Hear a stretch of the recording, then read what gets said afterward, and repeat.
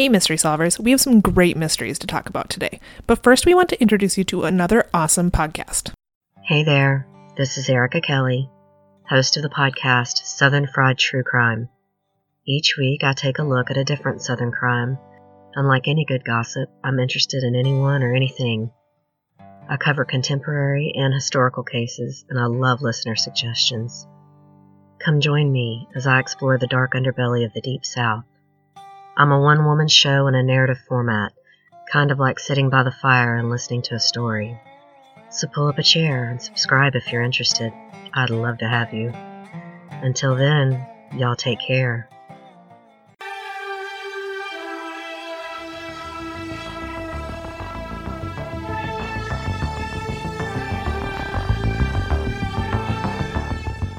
Hello. Hello, 5 listeners. How's it going? This is the exact same thing I said last time. Oh. And it was dumb last time, it was dumb this time too. Well, look, if you were looking for an unofficial rewatch podcast of Unsolved Mysteries, the original Robert Stack episodes, Can't come to the right place. if last week Samantha joked about an ER rewatch podcast and then you were sad to find out that that's not real, you know what? Start it. Yeah. I'm sure people would listen to that. Look, podcasting is not hard. Podcasting is not hard. Also, there's like 1,000 seasons of ER. I think you should do it. So I should do it, or you should do it? just They should do whoever it? wants to do it, someone should hop on that. I would listen. So there you go. You have one listener. There you go. That's all you really need to start with. It's more than we had when we started. And look where we are now. Now you're the queens of the podcast world or something. Something. We're here with Mutt Lenny Briscoe, not the fictional detective, but the dog. You may hear him clicking around. Yeah. Usually he lays down, but he's very active today. Yeah, I don't know what his deal is. You know, this is real life. We're podcasting in a real house with a real dog. With a real dog, and if you don't like the dog, then I don't know. It's not the podcast for you, I guess. I guess not. Do you have any updates? You know, there are some updates that have occurred based on things we've talked about recently. Oh, okay. I read an article, skimmed an article, claiming the reason that we have not found a Bigfoot corpse, Bigfoot is a ghost. I saw that on Facebook. I didn't read it. Can you give us the gist? I think I just did. All right. Okay. I mean, it would make sense, I guess. It is not a joke. It is a seriously Someone actually thinks. framed article saying, if you think about it, it makes perfect sense. There's been all these Bigfoot sightings, yet we've never found physical evidence. And that's because Bigfoot is a ghost. You're right, it makes perfect sense. And I'm pretty sure the author goes on some sort of Bigfoot quest and comes to this conclusion. I really just couldn't get past the graphic, which is a Bigfoot that's glowing green with these huge pec muscles and has a ghostly aura around him. And That's what it really looks like. I guess. Well, I like this theory.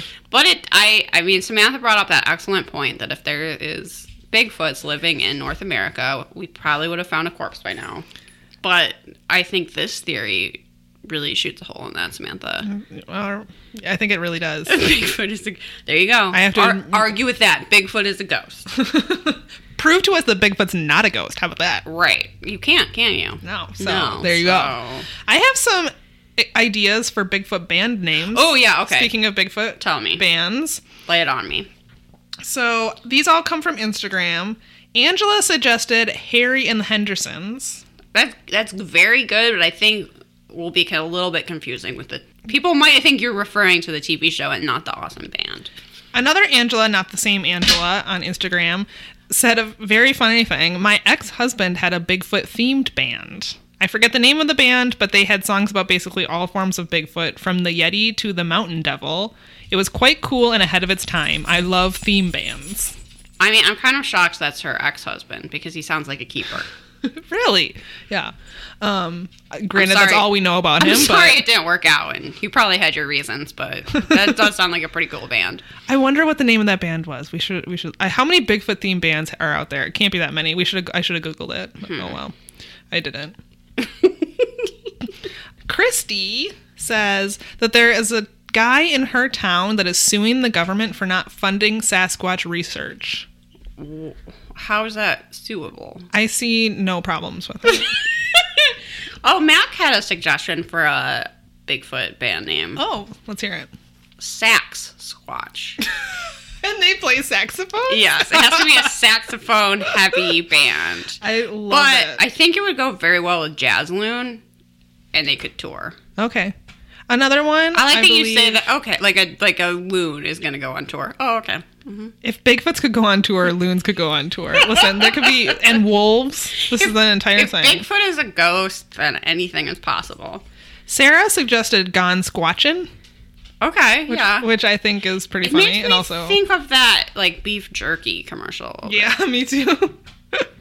I know I've seen a T-shirt that had a Sasquatch on it with like doing like a shrug, and the tagline on the shirt said, "What squatch you gonna do?"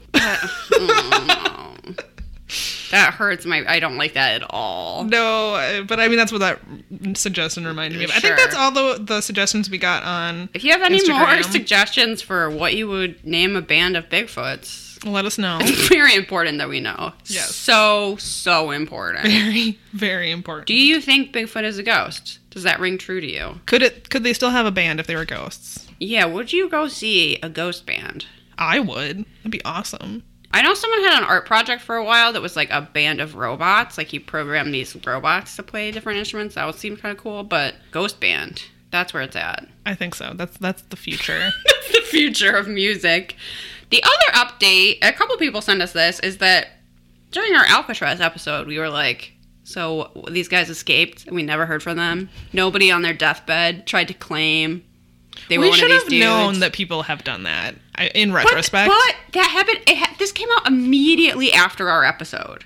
This is news. This is new. oh, is it? See, okay, so people have been posting this to us like nonstop since our episode aired, and have I read any of them? No. I was like, well, Liz is gonna do it, so I won't. That's very I didn't know that was such naive recent of news. you. Yeah, no, this has just come out. So apparently the FBI has had a letter from one of the convicts that they got in 2013, but people are only knowing of it literally like after our episode aired. So I have to think the FBI has put forth this information Because of our episode. Yeah, because of our podcast. I mean, that's the only logical conclusion. The letter is supposedly from John Algen, who is also the person that supposedly called that lawyer, so Maybe. I don't know, maybe. And it said, I escaped from Alcatraz in June 1962 with my brother Clarence and Frank Morris. I'm 83 years old and in bad shape. I have cancer. Yes, we made it that night, but barely, said the letter. The reason he wrote the FBI is to offer a deal that reveals a lot about our country. He has cancer. He is offering to be locked up again for a year in exchange for medical care. Okay. Yeah. This makes total sense. Because he has cancer and would be better off in prison than Receiving care. than out of prison. Not being able to pay for cancer treatments. Yeah.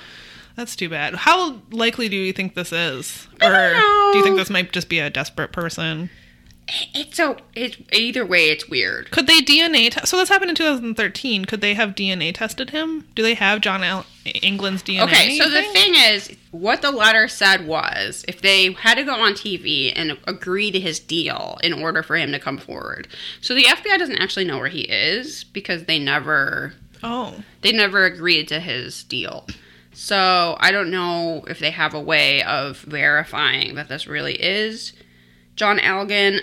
Some people pointed out that also a few years ago, the History Channel had a photograph of, I believe, the other two people in Brazil, supposedly. Travis told me about this. He thought that was uncanny. I don't know. I don't know either. Maybe. I mean, you probably wouldn't stay in the United States. I mean, they couldn't have, really. They would have had to have left. The FBI examined the letter for prints, and the results were inconclusive. So that means yes, and it means no. So it leaves everything in limbo. Again, we know nothing. It's like... It's quite interesting, though. Yeah, and it's mostly interesting because this clearly happened because of us. So... Yeah. This is how influential our podcast Yay for is. us. Yeah. Exactly. Okay, so yeah, it was a 2015 History Channel documentary showed a picture of John and Clarence in Brazil 13 years after their escape. If the men are alive today, Morris would be 90, John Algen would be 86, and Clarence Algen would be 87. Okay. So it's possible that It's possible. a few of them could still be alive. It's a really sad state of affairs that people would offer to be put in prison for a year in order to get your cancer treatment. But Well, I suppose if this you've is the world we're living if in. you've seen Breaking Bad, you realize the things that could potentially happen just because people can't get medical treatment. Yay! Okay. So, I think, was that your last update? That was my last update. I wanted to say thank you to our Patreon subscribers. Today, we're recording this episode on Saturday, where we released our first Patreon-only episode. It's sure a did. bonus episode, and we watched, you've already heard, but we watched Occult Crimes on Netflix. And let us know if you are a patron supporter, what you thought, if you have some specific suggestions. We will consider watching things that you want us to watch, things that are Unsolved Mysteries adjacent, not other episodes of Unsolved Mysteries. Yeah, don't worry if you don't want to give us any money. We do honestly understand. And, For sure. and we'll always have the Unsolved Mysteries episodes. Those will never be behind a paywall, so you can always enjoy those. It's if you want a little something extra. Yeah, this is strictly bonus content, and contributions at any level will get you one bonus episode a month. Next month, we're going to do the alien autopsy video, if you remember that from the 90s. Yes, we found it on Netflix, so very excited. We're going to watch it. About that. It's really going to bring me back. It's a documentary, watched it. right? It's a full-length documentary? I think it's like an hour special. Oh, okay. Where they had this alien autopsy video and then they stretch it out to be a length of time they could stick some commercials in it. I remember watching it on Fox back in the day. I know I've seen it before. Promoted the hell out of it. Yeah. Oh my God. They could not have been happier. So if that's something you're interested, we're at patreon.com/perhapsit'syou. And like I said, donations of any amount will get you bonus content every month and other things hopefully soon. Yeah. So keep an eye out on that. Is that all we got? Should we jump right into this I guess. terrible fucking episode? We are on, if you're following along at home on Amazon Prime, we are on episode 19. I know there are some of you who watch the episode and then listen to our podcast, and I admire your dedication. If you haven't already watched this episode, maybe don't. Samantha is so down on this episode. I feel like it's not great, but it's like... You also don't have near-death experiences. Yeah, that's which is true. almost all this episode and is terrible. The fact that they do 2 near-death experiences in this episode that's too much. They should have only done one. Not only is it too much, but the second guy they profile is the Tom Sawyer. the worst. I hate him. He's I say this right now. he's an odd duck. He's something else. But that's not what we're talking about first. Oh, okay. Although you're going to I'm actually hear a lot about because it. I have wanted. Yes. And it is the case of the burrowing burglars. I love that. It makes me think of little prairie dogs. I mean, they kind of are like Human prairie dogs. crime-focused prairie dogs. I love it. Yeah. This is from June 1986 and is a team of ingenious thieves that tunneled into a bank. So this is the sort of thing that usually is in a movie. This is crazy. If you had just told me this and I didn't know it was real life, I would have thought it was a movie. Yeah. This is like... Because no one has the time to do this shit. Right? Like, usually a bank robbery is dude walks into a bank with a gun. Right. Because who has the time to slowly tunnel into a bank, right? And the floor... Even criminals are busy. They have things to do. Yeah. And it's not like even when you get to the underneath the bank, you can just pop right in. Turns out they reinforced the floor of a bank vault. They're on to you. They're on to you, little prairie dogs. So the segment opens with, I think, an alarm is tripped. The security guard goes to check it out, and everything appears totally fine. So he leaves.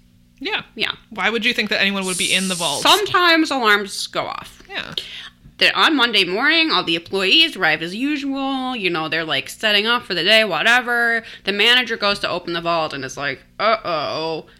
Not only is there a giant hole in the floor of the vault, but $2 million worth of cash, jewelry, and rare coins are missing. The idea of like having a fortune in rare coins is... It's so, like, Scrooge McDuck. It's just hilarious to me. It's like, oh, yeah, that's what I keep my money in, too. Why? Right. Anyway.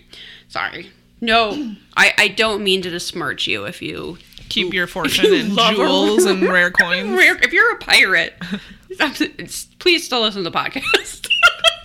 There's no pirates listening to this podcast. They know how much we hate treasure. Oh, that's a really good point. They're sitting in their tiny house not listening to this podcast. So the robbery was the biggest in Hollywood history. Great. Okay. So, in case you were wondering, the detectives in this case are so, like... Impressed with this robbery. They have, like, a childhood awe. This guy could not keep a smile off his face. Where literally, he says at one point, it was awesome. He was like, in my whole career of burglary, I've never seen anything like this. So what...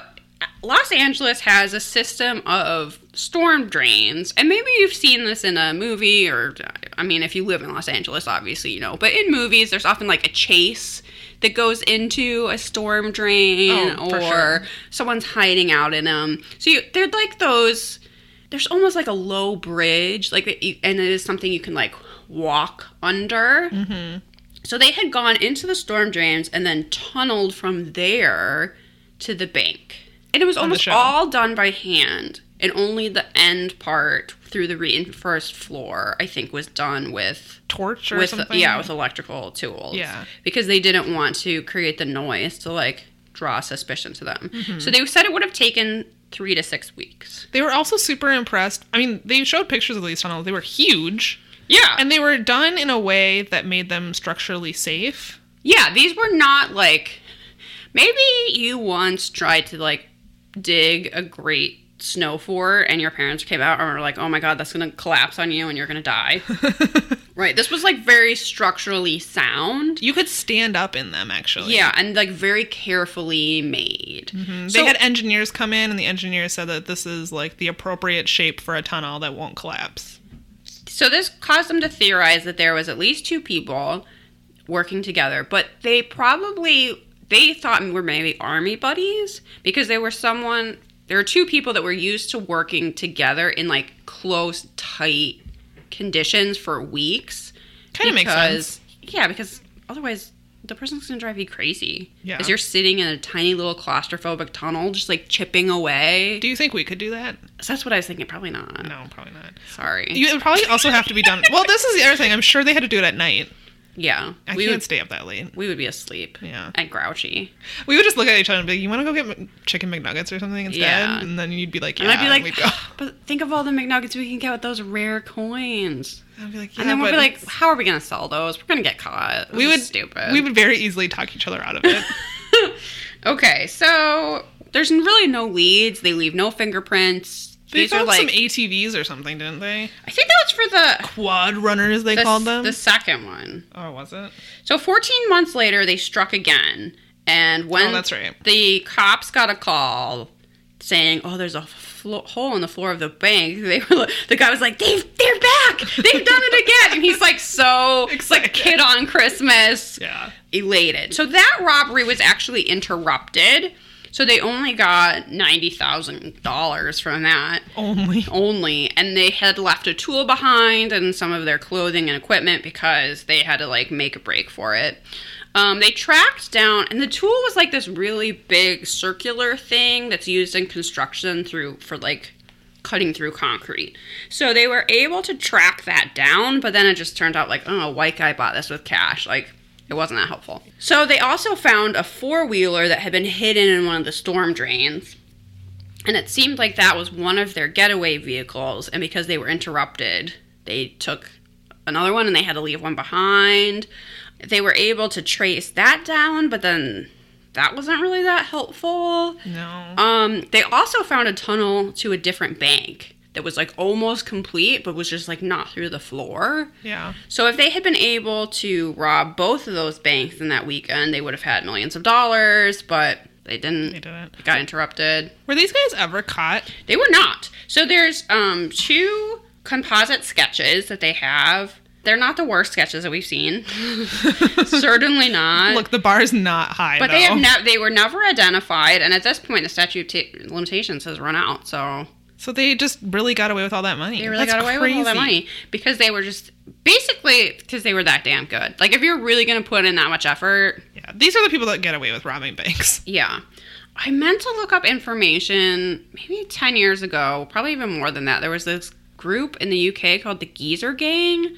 There were these old men that were committing these sort of like almost James Bond-esque ridiculous crimes, and I was wondering whatever happened to them, because I feel like it is a thing, and I think they were eventually caught, but if you actually like put in that kind of spectacular effort, look, you deserve all that money. I think. I mean, it's really a victimless crime. Banks are insured, so I'm looking to see if there's anything else in my notes, but there really wasn't. It was a very short segment. It's a very short segment. It's kind of cool that they got away with it. And you get to see a completely elated burglary detective. Like, he was so happy. I don't even think he wanted to catch them. No. Well, I think he almost wanted that because he wanted to have like a nemesis. Like this was going to be his Moriarty or Joker or something. Where it's like him against the burrowing burglars. And he was going to like outsmart them. But it seems like after the second attempt where they were almost caught, they stopped. Yeah. I don't know that there was any other similar cases. Well, they had a ton of money. They were probably like, this is good enough. Like, we're done. So, yeah. That's the Burrowing Burglars. It's the best segment in this episode, I would say. By far. Because next we're going to talk about near-death experiences. Samantha's so bitter, you guys. I was sending messages to Liz while I was watching this about how horrible this episode is. And I horrified her by sending her this book that I read in the 90s that was a bestseller. I can't even remember what it was called right now, but it's like Into the Light or something. Yeah, it was about near-death experiences. This reminded, like, there was a book that came out just a few years ago about a little kid that supposedly had a near-death experience. But that turned out to be super fake. Yeah, it was. But his parents, like, made a bunch of money taking him on Oprah and all that shit. Yeah.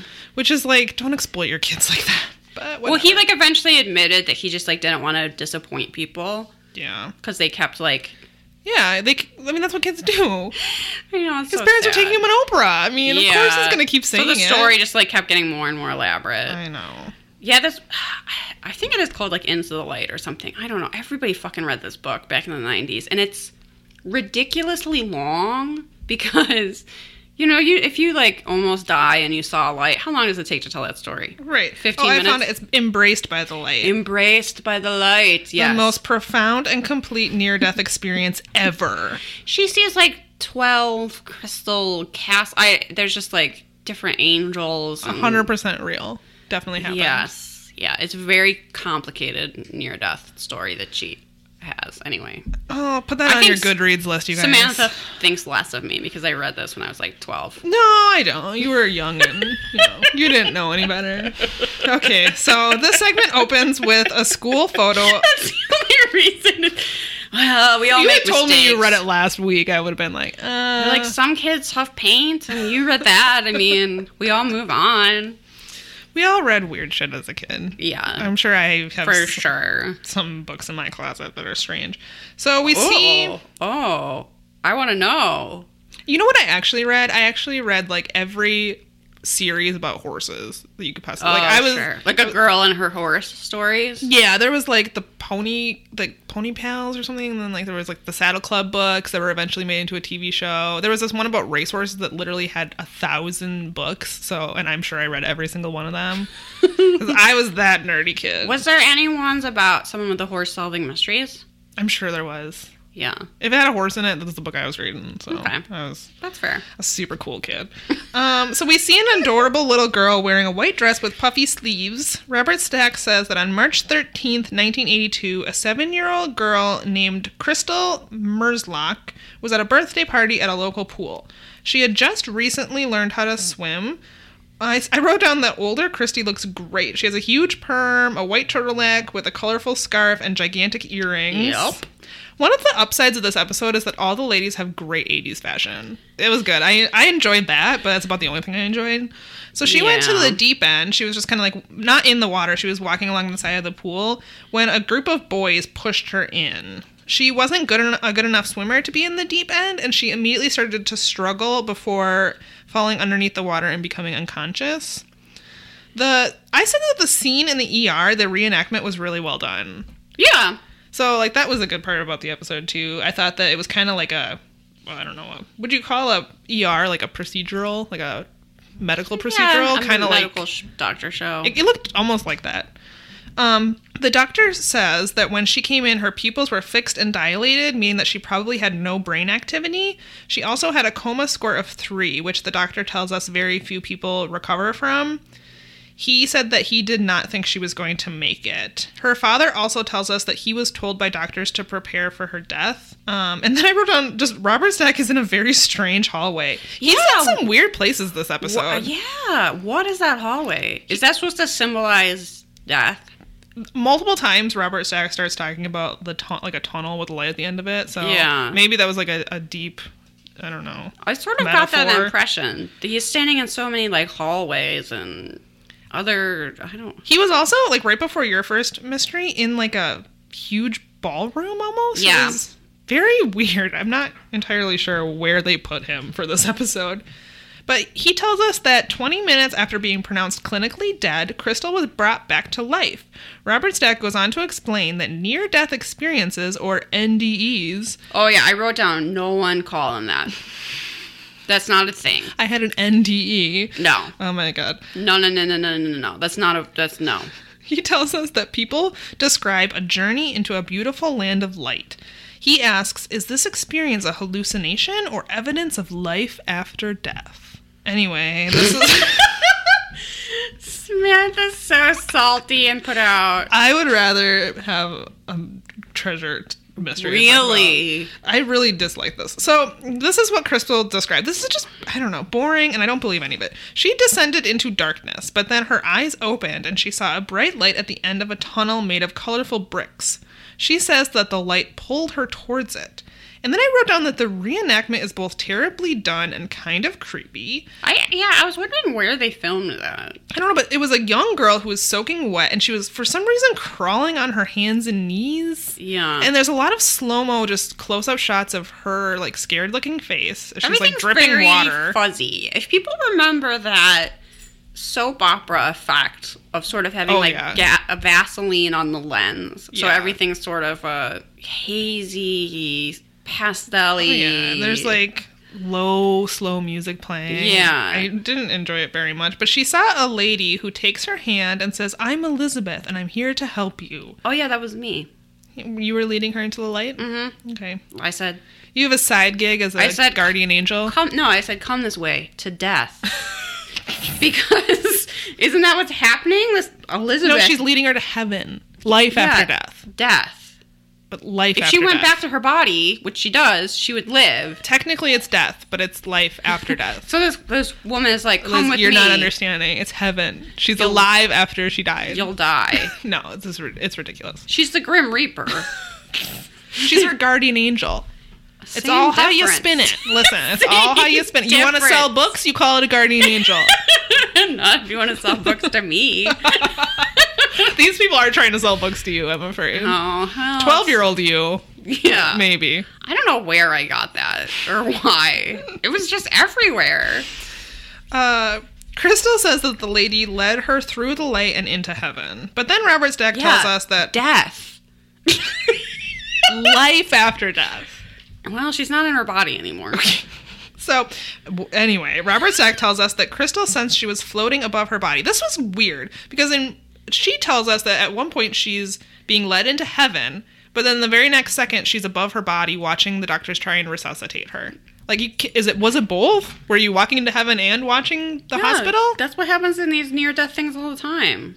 Two things at the same time? Yeah, because all of the universe is open and everything is possible, and time ceases to exist, and space is just an idea, and everything expands. Sure. And... It could be, this is made up, so we can say whatever we want about it. She says that she didn't like how the doctors were sticking her with needles and putting things in her nose. So that... Well, who would?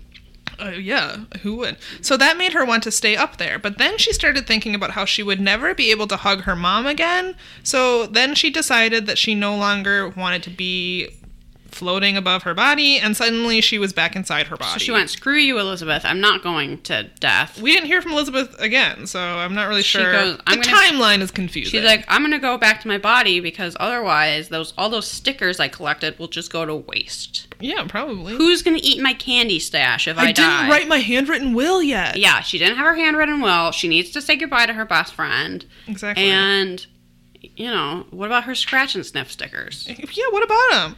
So, remarkably... You guys, this is not going to be our best episode. I'm really sorry. I've been sick all week, and I just feel like my brain is not all functioning. the way.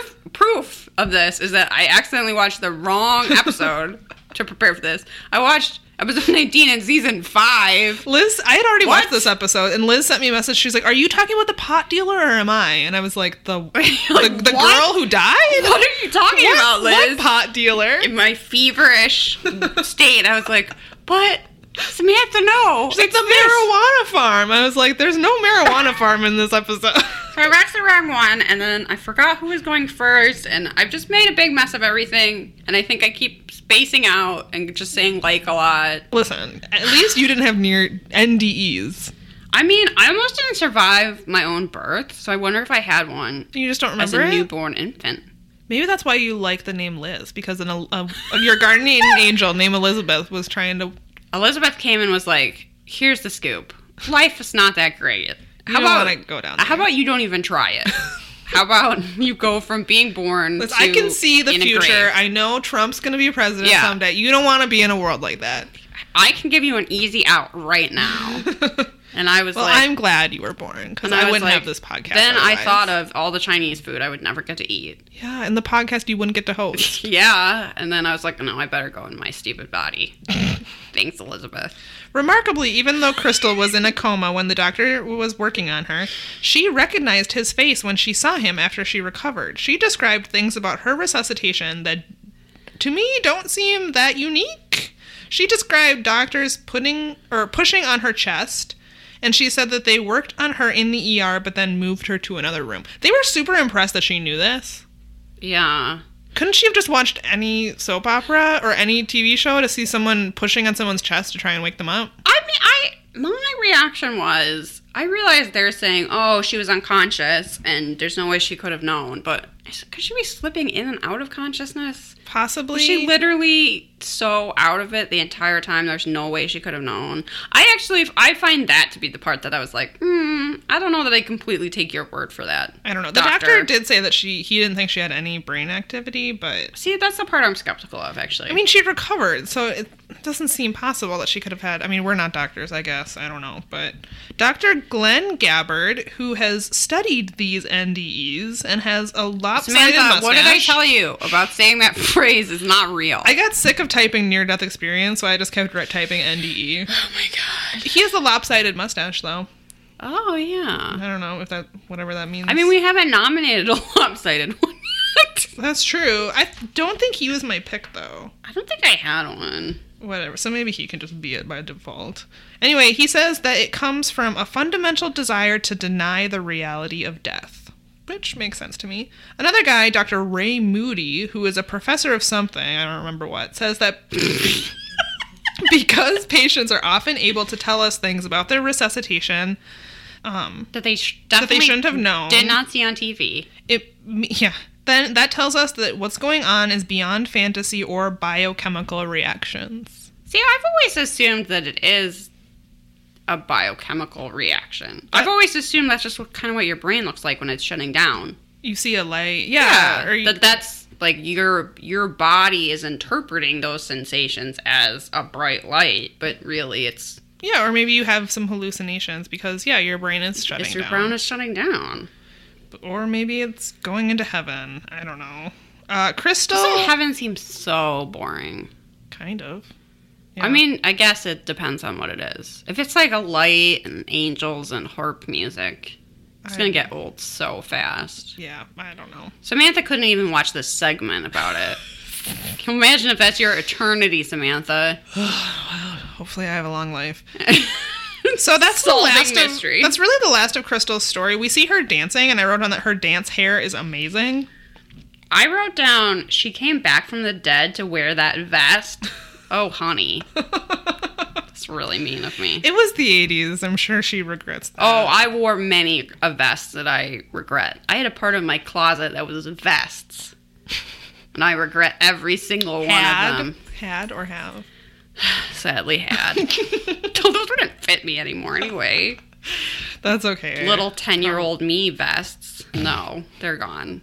10-year-old you vest. So now we have Tom Sawyer. Yes, that's his real name. Is it though? Is anything about him real? Is he a real person? I hope not, because I really disliked him. So, Tom Sawyer... I don't get it. This is not... Listen. I'm going to try not to be mean about this guy. But I just am so confused. I was not into this, but I did not have this reaction you do where it's like... Well, you didn't have to pay... as poison. This is a guy I just know that I would really dislike if I saw him in real life. True. He would be in front of you in the grocery store asking a bunch of needless questions, and you'd be like, oh my god, can I just check out? He would turn around as we're in line at the grocery store and want to, like, talk to me. Yeah. And I would be like... What if you were Do you see my resting bitch face? I'm doing it on purpose. Please leave me alone. What if you were on a plane and you were in the window seat and Tom Sawyer was in the aisle seat and he just wanted to talk to you the whole time? No, he would be in the middle seat. That is my Taking luck. Taking both armrests. Yeah. Wanting to talk to me, thinking he's super charming, talking to me about how he doesn't read books. Yeah, that was odd. He's odd, but let's just get this over with. So Tom Sawyer tells us that with a name like mine, you have two choices. Become a comedian and outgoing, or end up being an introvert. Like, that's a fate worse than death. Yeah, I mean... I just wrote down I hate him already. Which did he choose, though? He chose to be a comedian and outgoing. But doesn't he have to be funny, or...? He thinks he's hilarious. Oh my god. Robert Stack says that Tom turned to athletics in high school, and that propelled him to popularity, but his academics were lackluster. And he proudly tells us that he never read a book cover to cover. He was really proud of it, too. He was extremely proud. I thought he was going to go on to tell us that, like, after his near-death experience, he started reading books, and he really didn't. He was just like, there's no way I would have known these things, because I'm real dumb. That's basically his argument. So he qualified for the U.S. Olympic team in bike racing. He married and had 2 kids. And he said that previous to his near-death experience, he was agnostic, although he's either confusing an agnosticism with atheism, or he just doesn't want to admit that he was an atheist. Because he was very sure that there was no God, and that was hocus pocus tomfoolery or something. Yeah, he said, I used to think that when you died, and that was just it. There was nothing after that, which is not agnostic. Yeah, I mean, he probably just didn't want to make his mom cry by saying he was an atheist. Right. So what happened was that Tom was underneath his pickup truck working on it. He had the front 2 tires off, and suddenly it fell off the jacks and pinned him to the ground. His son, Todd Sawyer... They have him do that reenactment? I feel like if you almost died being pinned under a truck... It would be very scary. Doing a reenactment of that seems so... anxiety-provoking. Yeah. That's just a panic attack waiting to happen. I really do think that Tom was happy this happened to him, though. So I don't know that he was that traumatized by it. He certainly doesn't seem that traumatized by it. No, but I mean, unless maybe he wasn't like that before. I don't know. So his son, Todd Sawyer, ran inside to call 911. Tom says that he heard the conversation Todd was having with 911, even though he was inside. He also claims that he was able to hear the paramedics get into the ambulance 3 miles away. He said, I heard things with my ears. That is, with my regular hearing, he tells us. I just wrote down, thanks for clarifying, Tom. That I shouldn't have been able to hear. After that, he went unconscious. Tom says that he immediately woke up again, but he was in darkness. The darkness gradually took the shape of a tunnel. He says that, and way off, absolutely positively to infinity, appeared a speck of white light. Tom says that it was the most beautiful thing he's ever seen. The pain was gone, and he felt comfortable. Okay, so he says that he reached the end of the tunnel, and he was confronted by the light of God and the light of heaven. He says that light included absolutely everything. It was the entire universe. It was absolute total knowledge. And then he says, I had the chance to ask any question at all, and the absolute correct answer would have been emanated to me. Wait, it doesn't sound like he asked anything. That's what I wrote down. I was like, but he didn't ask any questions? Because I would have been there a long time asking questions and probably would have died. Because this is not the end of it. He doesn't just wake up. He said that after that he experienced a total life review. He saw every second of every day of his entire life. The best reenactment. It was pretty good. I highly recommend watching the episode for this thing that looks like it's in... It's like they're on a giant Lazy Susan and like there's with people, a light show going on and then these like different... There's a guy on a bike. Pantomimes of his life his are Olympic happening. team, his marriage, his all son at being once born. in this, yeah, while he watches lit tunnel. I would have been like, screw the life review. What about these questions? I've got who killed John Benet Ramsey? That's your first question. I got a list here. That's your first question. Listen, universe. There's so much that I need to know. Who killed the boys on the track? Is there a small foreign faction? Who killed the... Did Hillary Clinton push the boys on the tracks? I assume yes, but we would know if Tom had had a chance to ask some questions. We could have gotten some of these mysteries solved. Listen. Finally. Liz, we gotta pin you underneath the truck. How do you feel about that? I don't feel good about it at all.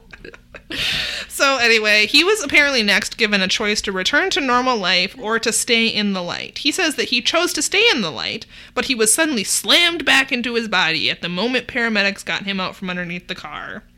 And then he says, well, I'm probably the only person you'll ever meet who has been kicked out of heaven. And he literally thinks that because he chose to stay in the light, but he woke up anyway, that he was kicked out of heaven. Which he also finds, like, amusing. I'm like, does that mean you can go back next Not time you troubling? die?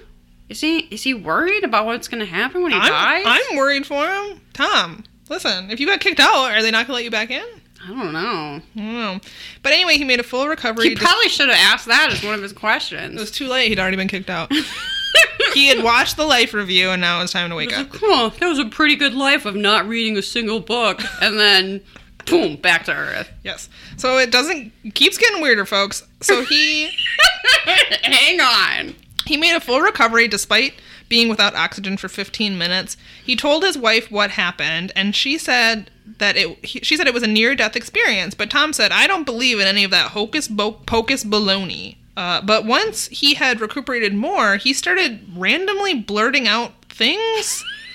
One day while him and his family were watching TV, he blurted out Max Planck. His family is confused by this. They asked Tom if he knows who Max Planck is. As you would be.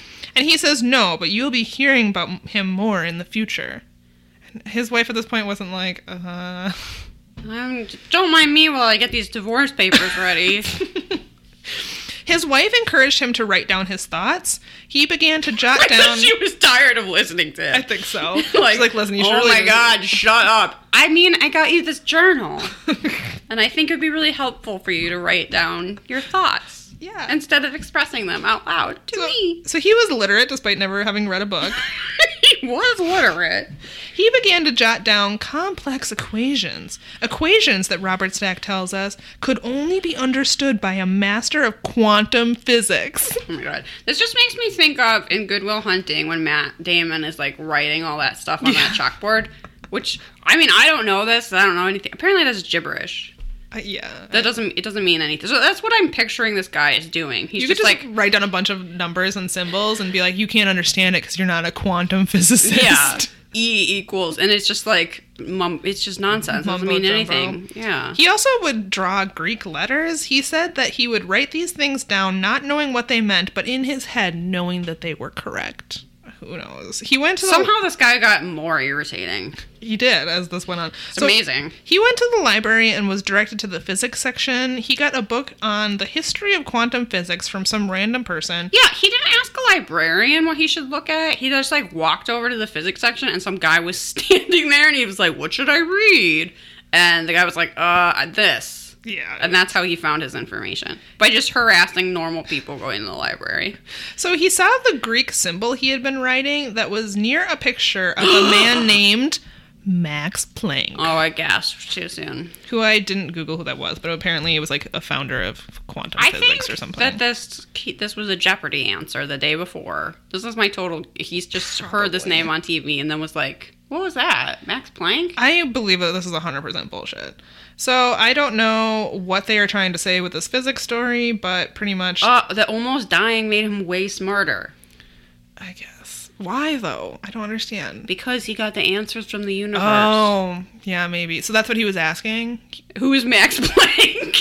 That was his question. I want to be a master of quantum physics. Well, yeah, I don't know. We really don't hear any more from him. Next we get Bruce Grayson, who is an MD at the University of Connecticut Medical Center, and I said has a well-groomed mustache beard combo.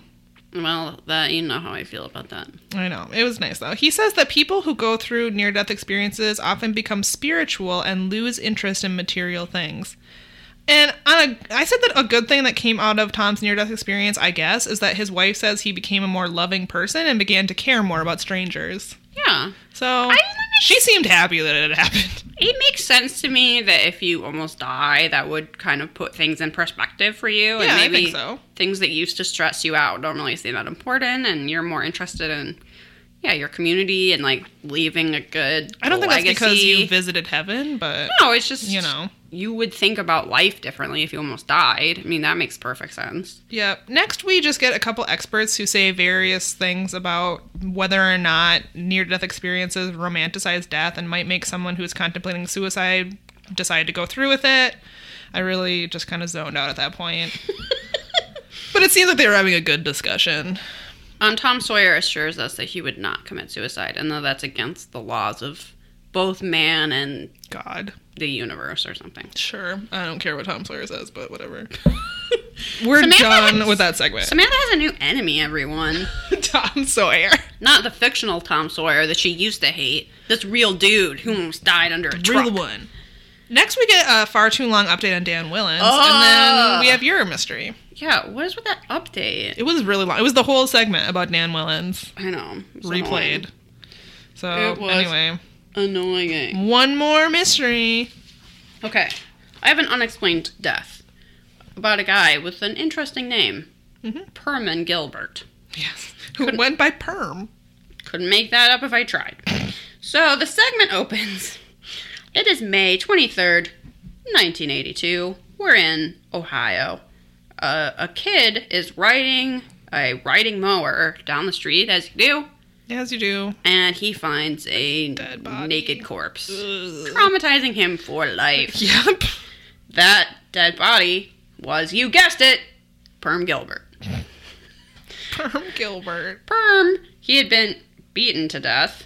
Yeah. And his body was 7 miles away from his home. So this was slightly odd because Perm seemed like a normal, boring husband and father of 4. Robert Stack said he lived a non-controversial life, which I'm sure will be said about me someday. No, it will be said that you lived and loved in the fast lane and that you were pedal to the floor. And someone will try to say that you lived a non-controversial, and I'll go, shows what you know. Not the Samantha that I knew. I love the idea that you'd be heckling mourners at my funeral. In my mind, I'm smoking, which I don't smoke. But often in my mind, actually, my mind self, if I'm imagining myself, that person smokes. So I'm like smoking and someone's like, oh, Samantha, she was so kind, so giving. She lived so non-controversial. She lived a really not, and I'll, and then I like tap the smoke. Shows what you know. You didn't know Samantha like I did. The real Samantha. I'm just picturing you with like a black veil. You're just like puffing away. Like an uncomfortably low-cut dress that I've worn to your funeral. Like a cane with maybe the head of a wolf on the top that I'm using to walk around. And then, yeah, I'm just like spitting on people and telling them they didn't know the real you. Oh my I've got like a dead fox as a stole, whatever those things are called, you know? I can't even catch my breath. I'm laughing so hard. Or we could put that on your grave. Like, Samantha, this year to this year, lived in an uncontroversial life. So anyway, we'll stop talking about me ruining Samantha's funeral. Ruining or improving? Little column D. Hard to say. Back to Perm. So, Back to Perm. One of my only notes about this segment is that if a repairman named Gilbert showed up at my front door and said, "You can call me Perm," I would not let him into my house. Well, you were just not a very trusting soul. I'm not. That is a fact. That I will also say at your funeral. That's true. No one will. Well, everybody will go, oh, yeah, well, that is true. She must know. Because we all know Samantha was not a trusting soul. Oh, my goodness. You can call me Perm. You can call me Perm. And just the door slowly closing. Or not. I think I'll call someone else. You know what? My dryer's not broken. I'm just going to get a new dryer. Bye. When you close the door and call the police. So, yes, Perm was a repairman. He worked a weekday job as a service repairman for some company, and then on the weekends would do odd jobs where he answered to no one. I think is how Robert Stack phrased it, but he was self-employed in a little side business, which is what he was working on the day that he died. So he was driving around Ohio doing his repair calls. He was last seen stopping by a market where he hit on the checkout counter woman, which he apparently did all the time. Yeah. But saying, like, hey, can I take you to lunch? But she sort of thought as sort of a charming rapport thing that they had. I don't know. Yeah, you deal with a lot of that shit as a when you're in customer service. As someone who worked at a coffee shop, let me tell you. The regulars who flirt with you. Well, I'm sure lovely. Every single one of them thought they were charming you off. Oh, they sure did. And you spat in their coffee every day. I would never. Oh, well, you're better than me. Okay, so he hit on this woman. He went to the flower shop to ask if an employee was in, but she wasn't. And he was like, oh, well, she knows what I want. I'll be back later. Just like weird, but I don't know, not that interesting. But he was never seen again. He had told his wife he would be home by 3, but he never arrived. His whereabouts after he left the flower shop are unknown. He was shot to death. He was beaten. He was found naked by the side of the road. There were no cloth fibers in the 2 bullet holes, so he was at least naked above the waist when he was shot. His van was found abandoned 22 miles from the spot where his body was found, which is kind of weird. Unidentified fingerprints and hairs were found in the van, but they were not identified. His watch was found in the vehicle, but his clothes and his Mason wallet and distinctive Mason belt buckle were never found. So they had 2 theories about who might have wanted to... Actually, I guess I had 3 theories of who wanted to kill Perm. The first theory was that Perm owned a small plane, which he flew off of his land. He had a makeshift landing strip, and he had been approached by some people asking him to transport drugs, and he said, no, I don't want to get mixed up in that. So were they mad at him about that? Did he know too much about their drug operation? Perhaps. The other theory was that his younger brother, had testified in an organized crime case, and he had supported his brother and, like, gone to the courthouse with his brother. The testimony was actually behind closed doors, but while he was testifying, Perm was just kind of wandering around and felt like he was being followed. So, was he killed as sort of revenge for his brother testifying, or to, like, make him send a message not to do that? I mean, in a way, it's not a great message, since no one knows if it's why he died, but perhaps it could have something to do with his brother's testimony. The third theory, the least interesting theory, was he having affairs while he was out doing these repair routes? People were claiming that he was really handsome.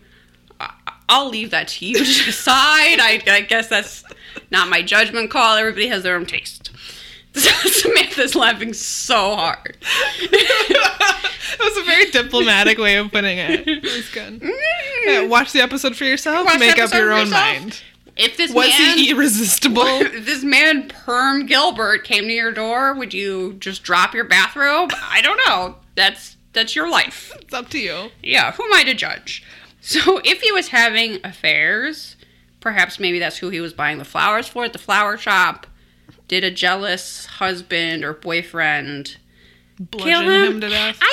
Usually that would be the simplest answer, but in this case, that doesn't make sense to me because the body's been moved, the van's far away. Like, this crime seems too complicated for a crime of passion. I agree. There were several people on the Unsolved website theorizing that they thought it was an affair and that's why he was naked, that he was, like, caught in the act and then beaten and shot. But then it's like, but why did they move his van? Why did they take his belt buckle? Like, Yeah, I don't know. It didn't make a lot of sense. it doesn't seem like a crime of passion. This seems like something much more calculated than even a robbery. I don't know. It's weird. It's unsolved. I believe that his wife has passed away. Yeah, she has, Joanne. She was very, like, on the level. Like, she was talking about her husband's death, saying, like, this seems reasonable to me, and I don't know about this. Like, considering what an emotional subject this is, the death of her husband, she seemed, like, very capable calm. and calm of assessing the evidence and saying, what she thought was valid information and what was just gossip.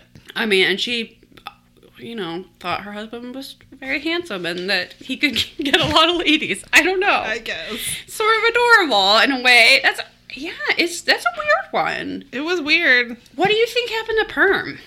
I have no clue. I kind of lean towards, like, the organized crime sort of revenge type thing. But I also think, why wouldn't they kill the brother? Why would they kill him? Why would they kill Perm? Like, he just went with his brother to the courthouse. I mean, I guess that could be to send a message to the brother, but the brother has already testified. It's kind of too late. Right. And if you're doing it afterwards to say, like, hey, don't testify against us, this is a sort of, to send a message to everyone else, this is the sort of thing that happens. You would just kill the guy. Kill the brother. Yeah. Or maybe that was too obvious. Maybe they couldn't get to the brother for some reason? Maybe. I'm not really sure. It's a strange one, and I'm not, I don't really have a strong feeling about it doesn't what could seem have happened. Like a robbery. No. Because why would you beat him to death? I don't know. And why would you move the truck? Yeah. Or not keep the truck? You know? Like... He was robbed for his Mason's belt buckle. Yeah. I mean, I don't really think it has anything to do with him being in the Masons. It's just kind of a cool little detail if you want to think of Mason conspiracy theories. But, sure. Yeah, I don't know. Do you think it's the drug thing? Was he the guy who was flying the plane from the Boys in the Tracks mystery? Supposedly those people were in the CIA, That's true. I forgot about that. They're probably not Perm. Probably not. I believe Perm has a Find a Grave page. If you would like to say something to Perm, okay, can pay your respects. Is that the end of this episode? That's the end of the episode. Wow. This was not my favorite. Should we rate it? You don't say. Shocking, I know. Mysteriousness. We do actually have 2 unsolved cases. Yeah, and Perm's is quite mysterious to this day. Yeah. So, I don't know that the bank robbery thing is mysterious so much as it is really cool. Pretty impressive. I think it's mysterious in that they were never caught. They really didn't even come close to catching them. Yeah. So I'm a thumbs up for mysteriousness. Sure, why not? The reenactments. I mean, the near-death experience ones were pretty good. I love him seeing his whole life at once reenactment. It was pretty good. There was a lot of fog. Unsolved Mysteries has invested in dry ice. Robert Stack had some stock and dry ice is what I was trying to say. That's a tongue twister. I just give up. I give up on life. Where's Elizabeth? Take me to the other side. I'm done. You're Elizabeth. You had to take yourself to the other side. I'll go beyond the veil. I'm a thumbs up for reenactments. Yeah.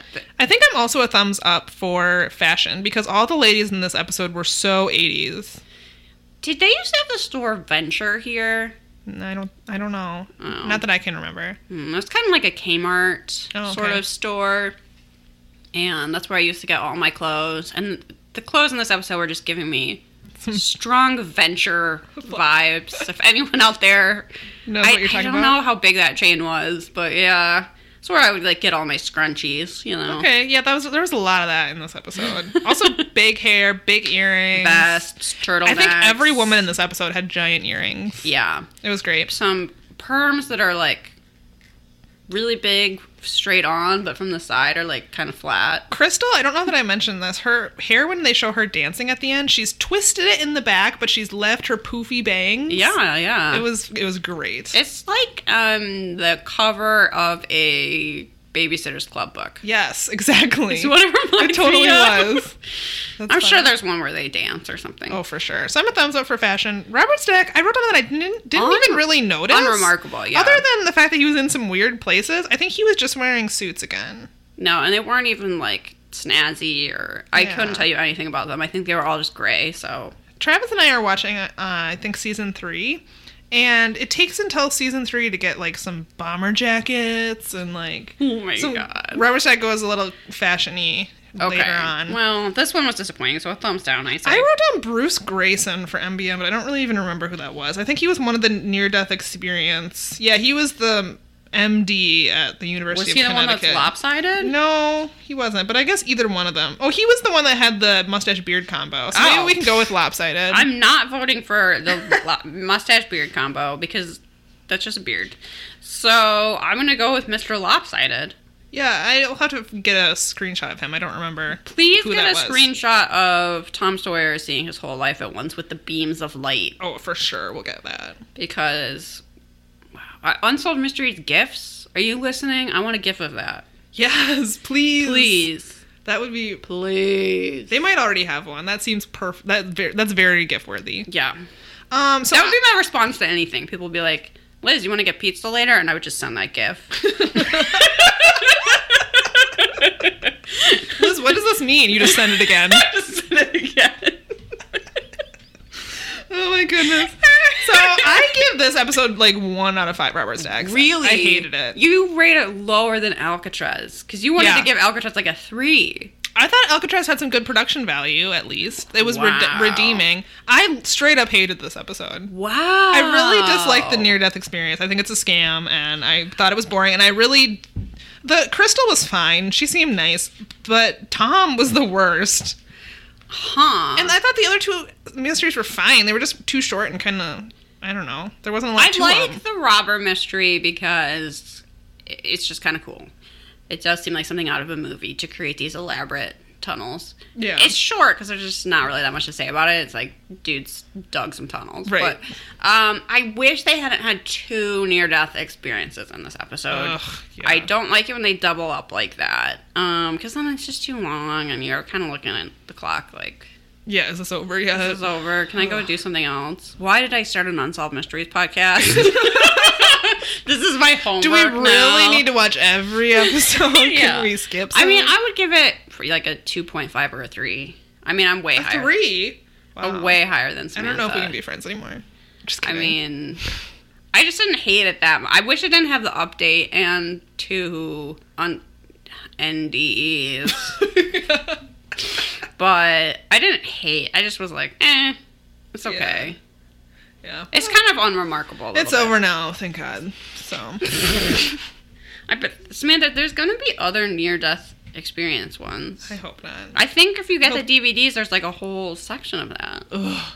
That's awful. I wonder if Mike and Josh have done any of those. A whole section of treasure, a whole...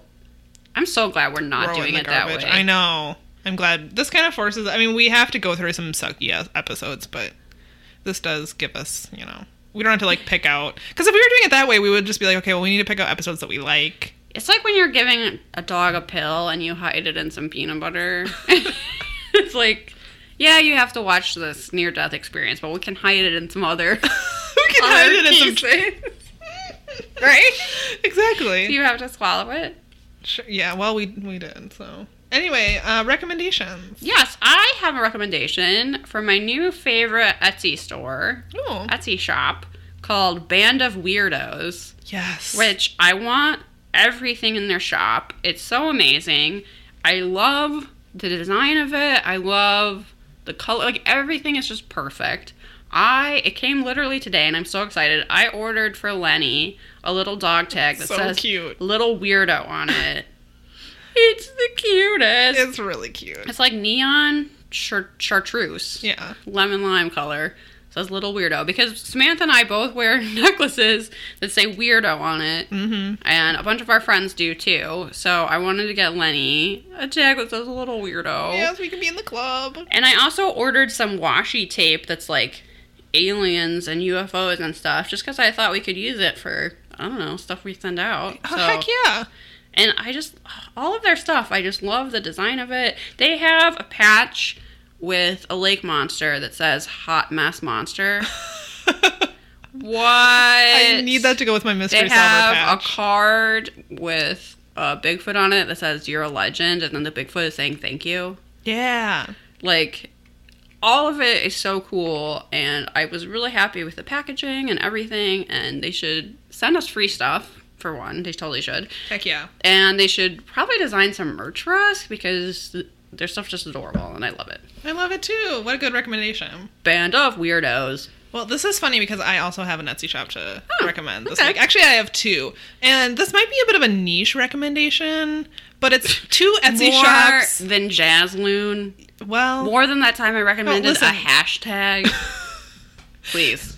Jazzloon is for everyone. Wow, that's true. This may not be for everyone. It's actually two Etsy shops that sell plants. Okay. So, and I wanted to recommend it because, one, this is the time of the year where I just feel like spring is sort of around the corner. I really, really want to be gardening. I want to be outside because the winter has been long. And I usually, usually my antidote to that is to buy houseplants, which is how I end up with way too many houseplants. But I feel like a lot of people don't think about buying plants on the internet. No, I would not think of that. And actually, it's a really good way to get them. I would always recommend going to your local, supporting your local garden center. But if you want something specific, or you just want to see, some unique, maybe, a plant that's pink, or a plant that has, some white variegation in it. There's a lot of... First of all, you can buy plants on Amazon, which is hit or miss. I actually would first recommend Etsy shops. And there's a few... The one that I wanted to recommend the most is called The Plant Farm. Because I've ordered plants from them several times. They always send you a little bonus plant too, which is really fun. You never know what you're going to get. If it's cold where you are, you can still order plants. You just buy a $1 or $2 heat pack. They pack in there and then they'll send you. So you can get, if it's the middle of winter where you are and it's dreary and you would just like to see some green, but you don't know how to get a plant, you can. They make sure to ship their plants on, I think, Tuesday, so they won't get caught in the mail over the weekend. And they usually ship 3 days, so it'll get to you pretty quickly. And then just, make sure it doesn't sit on your porch all day long. I always get really healthy plants, and I was just looking at their shop this morning, and they have some really unique things that I feel like you don't see, weird shaped cactuses and plants that are white and green and pink. And cool. I think people would really enjoy that. The other one I wanted to recommend is if you like succulents. Yeah. I know those are really big right now. I have kind of a hard time keeping them alive, but I know a lot of people like succulents and cactuses. I like to look at them. Is Cactus Limon, I think is how you pronounce it. It's one word, and it's Cactus Limon. And they have the biggest selection of... They must be somewhere down south where it's warm all the time, because they have a huge variety of weird cactuses and succulents I've never even heard of. Huh. And they're really inexpensive, and you can order them, and they'll just ship them right to your door, which is a really convenient way to get, anything, but particularly plants. That's pretty cool. No, I never would have thought searching for things. Yeah, it actually is a really great way to order things. I will say, make sure when you're buying online that you're not accidentally purchasing cuttings if you don't want that. Oh, yeah. Because that's a really easy way to ship plants, is to just ship cuttings, but you have to grow those. So if it's not my favorite thing to do. I like to actually get a plant. Right. So just if it seems like it's too inexpensive to be true, why is this $1? Well, you're probably buying just a piece of a plant. Got it. And the plant farm sells a lot of cuttings, so pay attention to what you're purchasing. But yeah, check those Etsy shops out. I really like them. And if you get a tag for your dog that says "Little Weirdo," send us a picture. Yes, of your dog. Please do. Oh. Cute. All right. That's all for today. Thanks for bearing with us with Samantha's least favorite episode yet. I can't believe it. It is my least favorite episode yet, I think. I'm amazed. Yeah, I can't think of one that I hated more. It's just a fascinating look into your brain. Yeah, I guess it is. I'll be sure to bring that up at your funeral. Make sure. As you're heckling people at my funeral, make sure you let them know. She's not in heaven because it doesn't exist. So follow us on Facebook, Twitter, and Instagram at Perhaps It's in You. This scenario, I'm not dealing with your death well. I've been drinking a lot. So yeah, I'm just You're drinking out. You have a flask. You pull it out from your bra. Yeah. Yeah. Oh my goodness. These aren't the plants Samantha wanted. Where did you get these? There's the shit flowers. I'm just knocking stuff over and ranting. I can't really think of a better way to be remembered, honestly. Yeah. I hope I go first. On that note. So we said our social media. Yeah. Email us. Thanks for all your nice reviews. Yes, we've gotten some really, really funny iTunes reviews. Keep them coming. I love them. Yeah. All right. What didn't we say? We didn't say our email. Perhaps it's you podcast@gmail.com. Patreon.com/perhaps it's you. Yeah. find us. Thanks for watching, not watching, listening. Or thanks for watching Robert Stack. He appreciates it too. He does. All right, bye. Bye.